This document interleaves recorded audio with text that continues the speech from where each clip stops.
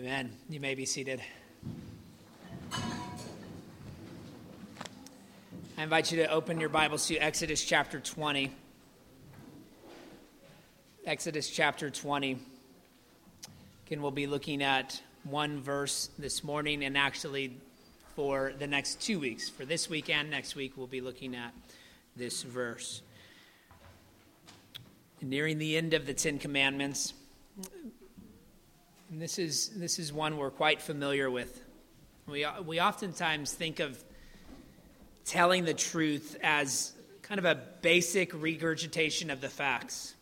And truth tellers are honest and forthright, and they're not worried about feelings. They're not worried about preferences. They just tell the truth. They don't sugarcoat unsavory details. They don't downplay anything problematic about an event or a belief. But do we really appreciate such unfiltered truth? I have an appreciation for courtroom dramas, reading them, watching movies about them. Some of my favorites are To Kill a Mockingbird and A Time to Kill. But one of the best is A Few Good Men. And there's a quote in that movie. It's one of the best known quotes. In fact, American Film Institute ranked this quote number 29 on their list of 100 most memorable movie quotes. And it's Jack Nicholson as Colonel Nathan Jessup defending himself on the stand. And he says, "You can't handle the truth." And then there's a whole scene. It's an incredible scene building up to that moment. And then it leads to some other very colorful language following this statement. But it is a powerful scene and a moment where he is challenging whether we really want to understand what really happens, right? What's true about military conduct. T.S. Eliot wrote, "Humankind cannot bear very much reality." In 1987, Alan Bloom criticized higher education in his book, The Closing of the American Mind. He's a philosophy professor, and he saw how the pursuit of truth had been really replaced by the prevalence of relativism. And he wasn't necessarily blaming one thing. He was saying it was something that the culture was teaching these children so that when they get to college, they don't really have this concept for absolute truth anymore. They understand this they understand the world to be relativistic, right? It teaches that there is no absolute truth. It's relative. It's whatever you want it to be. And so it turns truth into simply personal preferences. Instead of seeking objective evidence to determine ultimate truth and giving you principles in which you might discover that truth, students are content to define their preference. And that was really a problem growing back when he wrote that in 1987, a problem that he was recognizing. Today, we could say it's only gotten worse. Relative truth must be protected at all costs. Students are allowed to find safe spaces so that their preferences aren't even challenged anymore. They don't have to have an argument for why they prefer that. It just has to align with how they feel, with what they want. And so now, instead of the closing of the American mind, you have the coddling of the American mind, written recently, I think 2018, by Jonathan Haidt and Greg Lukianoff. And they explain how students they're provided safe spaces to learn without fear of their worldview ever being challenged. And not only are the students the focus of that book, but the professors, these higher institutions that are also being taught how to coddle the students' minds, how to understand things they might say that are microaggressions. And this is language that's common in the education field. So maybe Colonel Jessup was right. We really can't handle the truth. The average college student would probably think that telling the truth is the same as speaking your own truth and just saying what you believe and standing firm on that, whether you have the evidence to back it up or not. If 2020 has taught us anything, it's that Christians are not exempt from these dangerous slides into moral compromises either. The church can be complicit in teaching this kind of concept of truth and catering to those who are unwilling to look at the data because of their own personal experience. So we can sympathize with those who have an experience, right? That really compassion is the appropriate response. But having a compassionate response does not mean that an entire system or structure needs to be destroyed, burnt down, and then built up from the ground up. So the Ten Commandments are divided into two tables. You have the primary focus of the first table being, in the Commandments 1 through 4, is our duty to love God. And then on the second table, Commandments 5 through 10, is our duty to love neighbor. And the way we love our neighbor, according to the Ninth Commandment, is that we speak truthfully to them as well as about them. So before we read this, let's ask the Lord for his help in understanding it. Heavenly Father, we thank you again for your word. We thank you that every time we sit under it, you are speaking, and that you are always speaking what is true. And because of that, it's always relevant to our lives. It's important for us to listen and to hear and to obey the truth, that we would not just be hearers only, but doers of your word. And so even as we have asked for you to enable us to worship you in spirit and in truth, we now ask you would give us the ability to actively listen by your Spirit, that you would give us eyes to see and ears to hear the truth, hearts that are softened to it, that we would truly be convicted, to be brought to a repentance, to a new and lively expression of faith that your Spirit wrought in our hearts as we sit under your word. Lord, that is what we want to happen every time we open your word, whether it's gathered corporately or worshiping with our family or privately. Lord, we want to be transformed by you. And so help us to depend upon you. Remove the distractions from our minds. And help us to engage our hearts as we pursue the truth. For your glory, we ask it in Christ's name. Amen. Read with me Exodus chapter 20, verse 16. You shall not bear false witness against your neighbor. Amen. This is God's holy word. Well, we'll see this in really just two sections. We're going to break it down from speaking truthfully to your neighbor and then speak truthfully about your neighbor. That's the simple outline that you have in your bulletin. So let's begin with speaking truthfully to your neighbor. In order to understand the importance of the subject, you have to think in terms of the vertical relationship between God and man. As with each of these commandments, we think both vertically and horizontally. They all have implications for that. Even though as we said, the first commandment or the first four are in relationship to that vertical, they primarily focus on the vertical component, and then the latter six focus on that horizontal component. But all of them overlap to some degree. And so even with this Ninth Commandment, we can recognize that the vertical component, we should begin there because it grounds that horizontal component.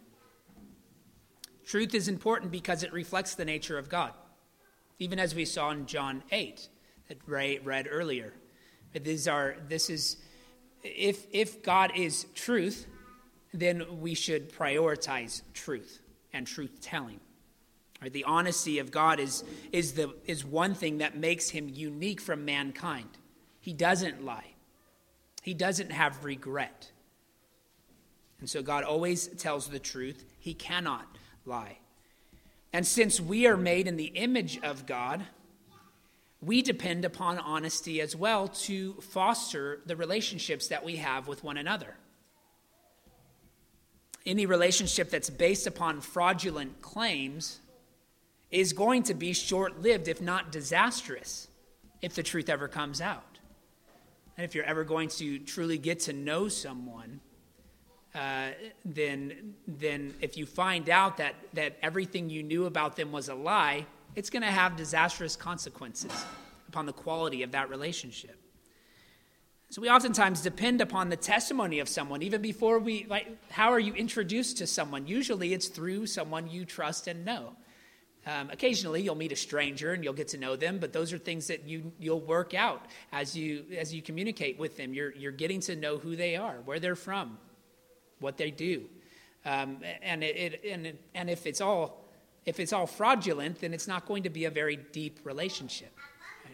Or if someone's unwilling to divulge that information, which is perfectly understandable today, but that's not going to foster a relationship, right? If you're trying to meet people and you never want to answer their questions about you, that's going to put a barrier between you and them, understandably. 3 John 12 says, Demetrius has received a good testimony from everyone, and from the truth itself, we also add our testimony, and you know that our testimony is true. So he makes that connection there between testimony and truth, the connection between what we say about ourselves and others and what is true. Internal commitments then impact the way that we treat others. So after recognizing, first of all, the nature of God and its relationship to truth, we need to consider our own commitment to truth, personally, internally. And so I want to begin with the recognition of what Proverbs 22:1 teaches. A good name is to be chosen rather than great riches. We build our reputation for a good purpose. And certainly you can idolize our reputation. We can make that so much of a priority that it shadows anything we're doing for God, that really becomes why the motivation and the ground for everything we do is our reputation. I'm not suggesting that, but if we appreciate truth, then the first thing we appreciate is our own reputation. We value that reputation. And so we preserve it, and we promote whatever is true about ourselves. We're careful about making commitments, but when we do make those commitments to someone, we keep our word. We want to be known as someone who honors the commitments we've made. We speak truth in both comfortable and uncomfortable situations. We don't seek conflict, but we're not afraid of it. We listen to others sincerely, and we speak freely because we have nothing to hide. So, through consistent communication and behavior, we begin to develop a good name for ourselves.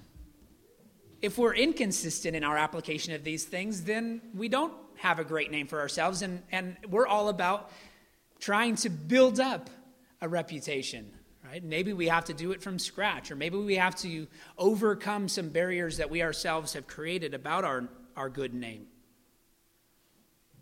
So these are all ways in which we can protect, preserve, and promote our good name.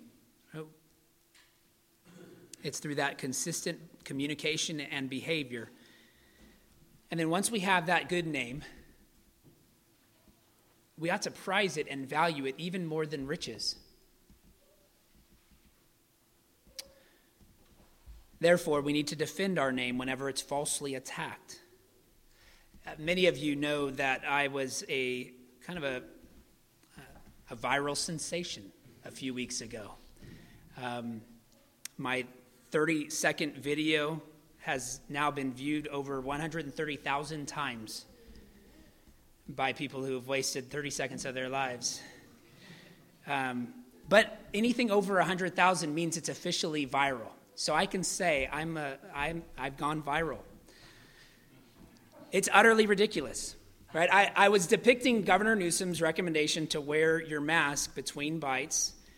It was meant to be silly and funny, but some became quite furious about what I was doing. Most people got it, I think. And then those who were furious, I think some of them were really more furious at the governor and what I was depicting, not necessarily me.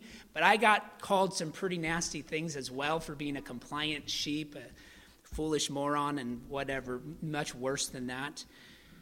But thankfully, I had some good friends who knew me well enough to know that it was that it was a joke, that it was satire. Right? I've built my good name on sarcasm, and it's finally paying off. But do you have a good name among others, both inside and outside the church? Scripture encourages us to have that. Are you concerned to defend your own reputation? Are you willing to do the hard work to clear your name against false accusations? Sometimes that is necessary. Confrontation and patient explanation will be necessary, but it must be done if you want to preserve your name. And so if you love truth, you will defend yourselves against slander. John 17:17 emphasizes the importance of God's word in knowing truth. But truth is also a person. Jesus said, I am the way, the truth, and the life. No one comes to the Father except through me. So Jesus is the personification of truth. And so that's what grounds our proclamation of the gospel. But notice what happened when Jesus spoke this truth. When he called himself the way, the truth, and the life, right? People were offended to the point that they sought to kill him, and eventually did.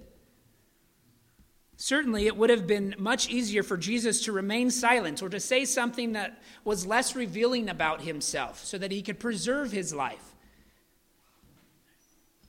But he was unwilling to withhold the truth from them, even if it would lead to devastating consequences.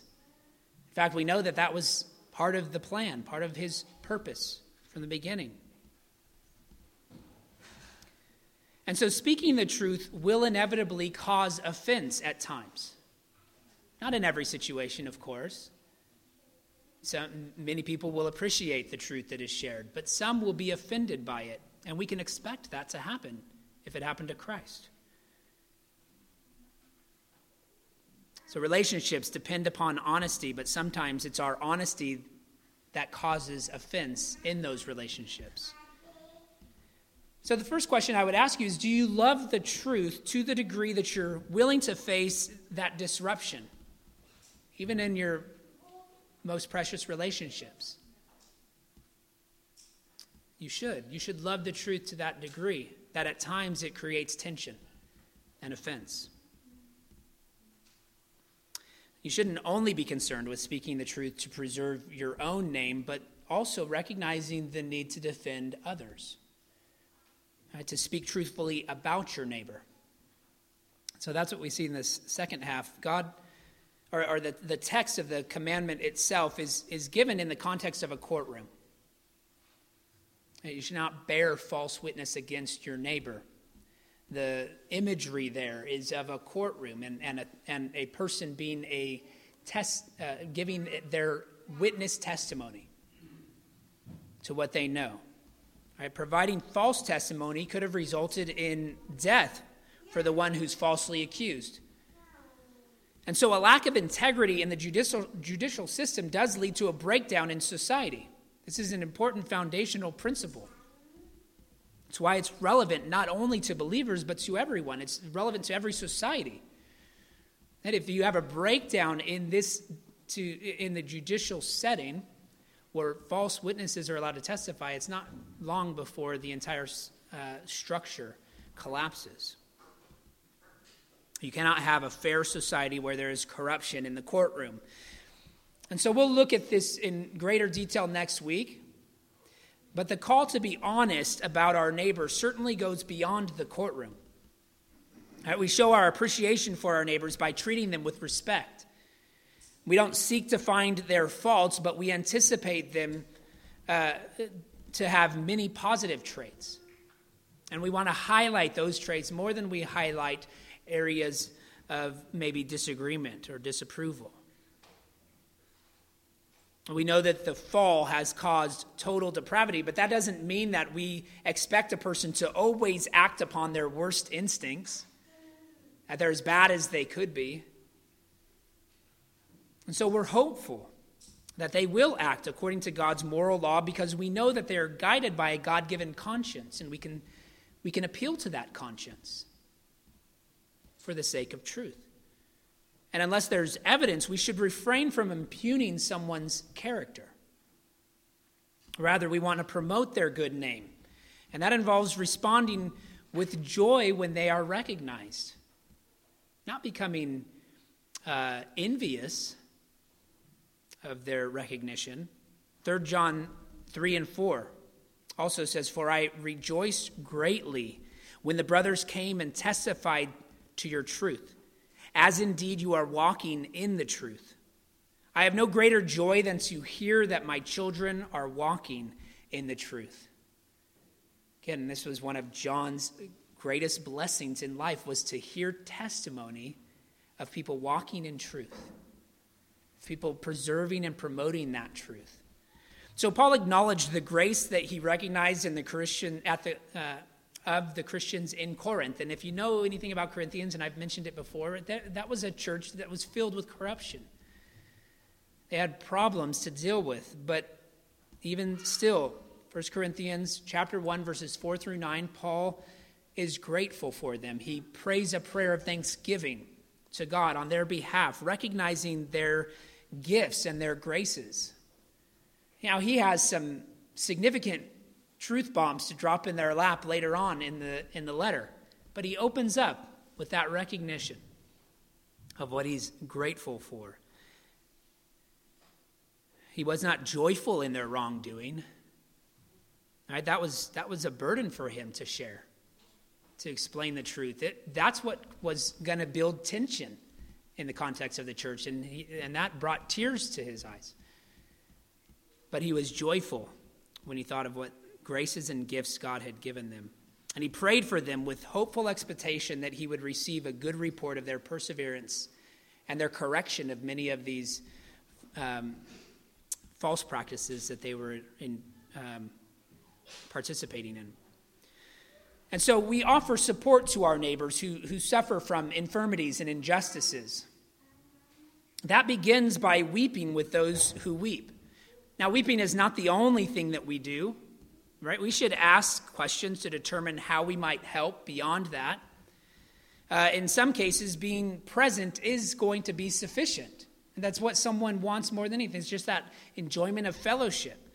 But in other cases, we might be able to utilize the gifts and resources that God has given us and blessed us with to be an encouragement in those situations. 1 Peter 4:8 says, "Above all, keep loving one another earnestly, since love covers a multitude of sins." Let love be that motivating factor in our relationship with one another. And if we love, then we are willing to express the truth about a situation. And we're not going to withhold that from them. This will involve putting an end to gossip. Right? We know that it will only erode relationships if we allow gossip to fester. We discourage flattery because it builds relationships upon a facade. We prevent the spread of slander, preserving the integrity of those who are wrongfully being attacked. And we do this because we are beginning to love what God loves and hate what God hates. Because he is actively at work in our hearts. And so speaking the truth doesn't mean that we have to say everything you're thinking, as much as you might want to in some cases. I know one prominent pastor, and I'm not going to name names, but one prominent pastor who was at a conference with several other prominent pastors.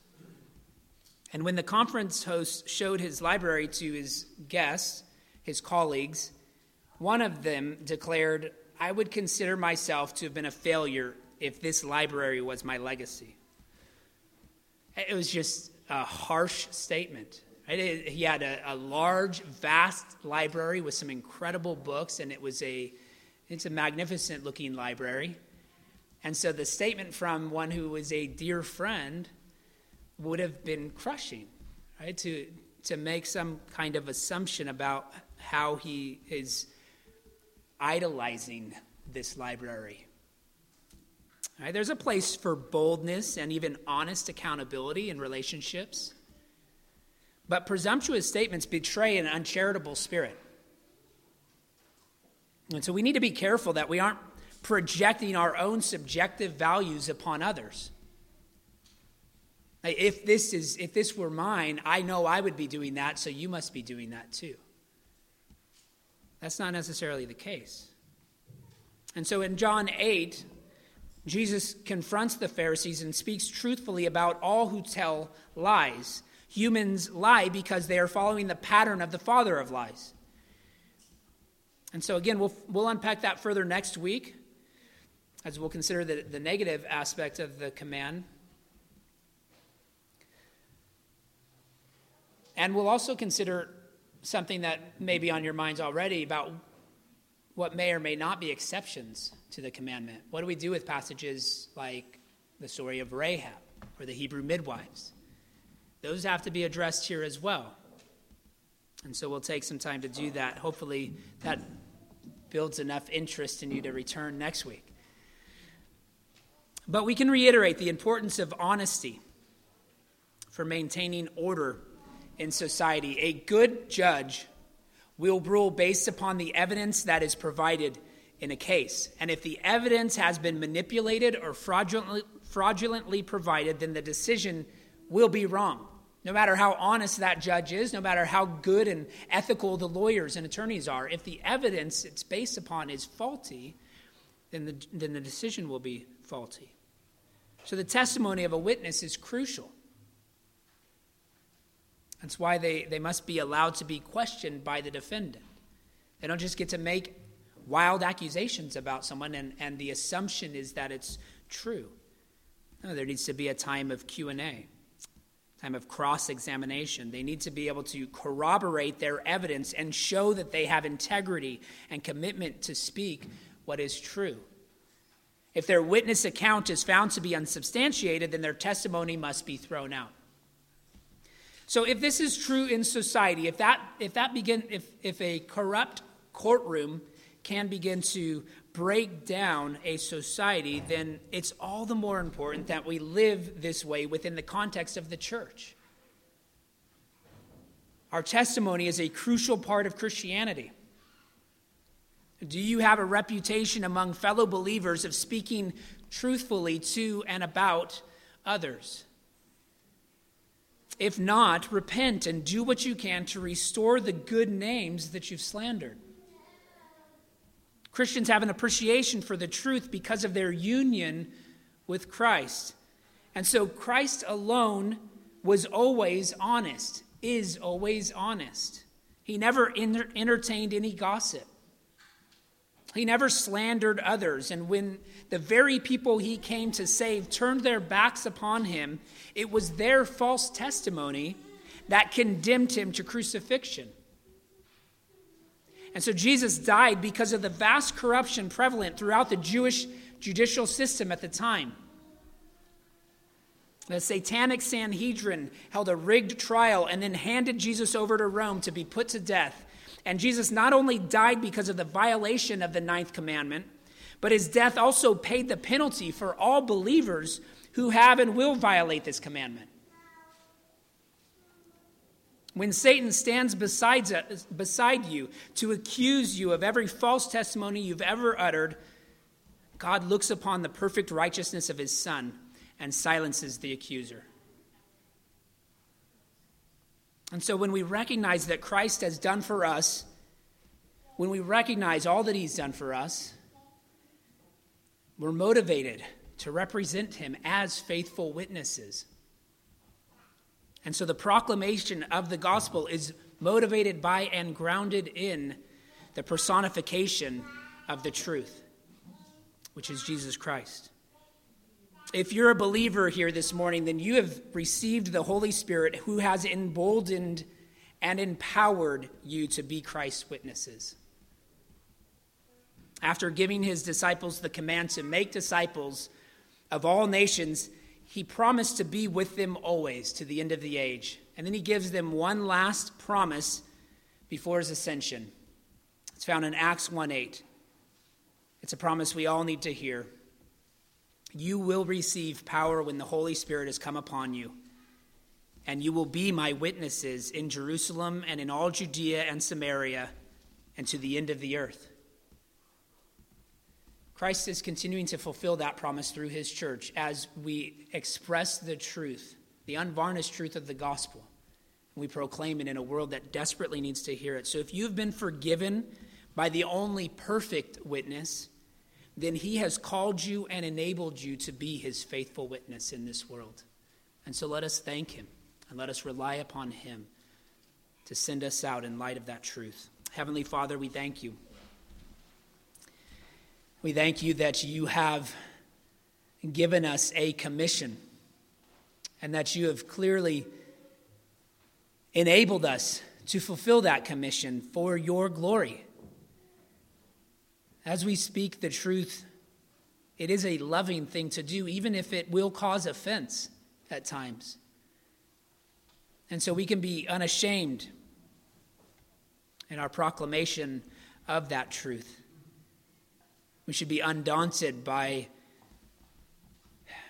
the attacks of the world, the attacks of a culture that has become,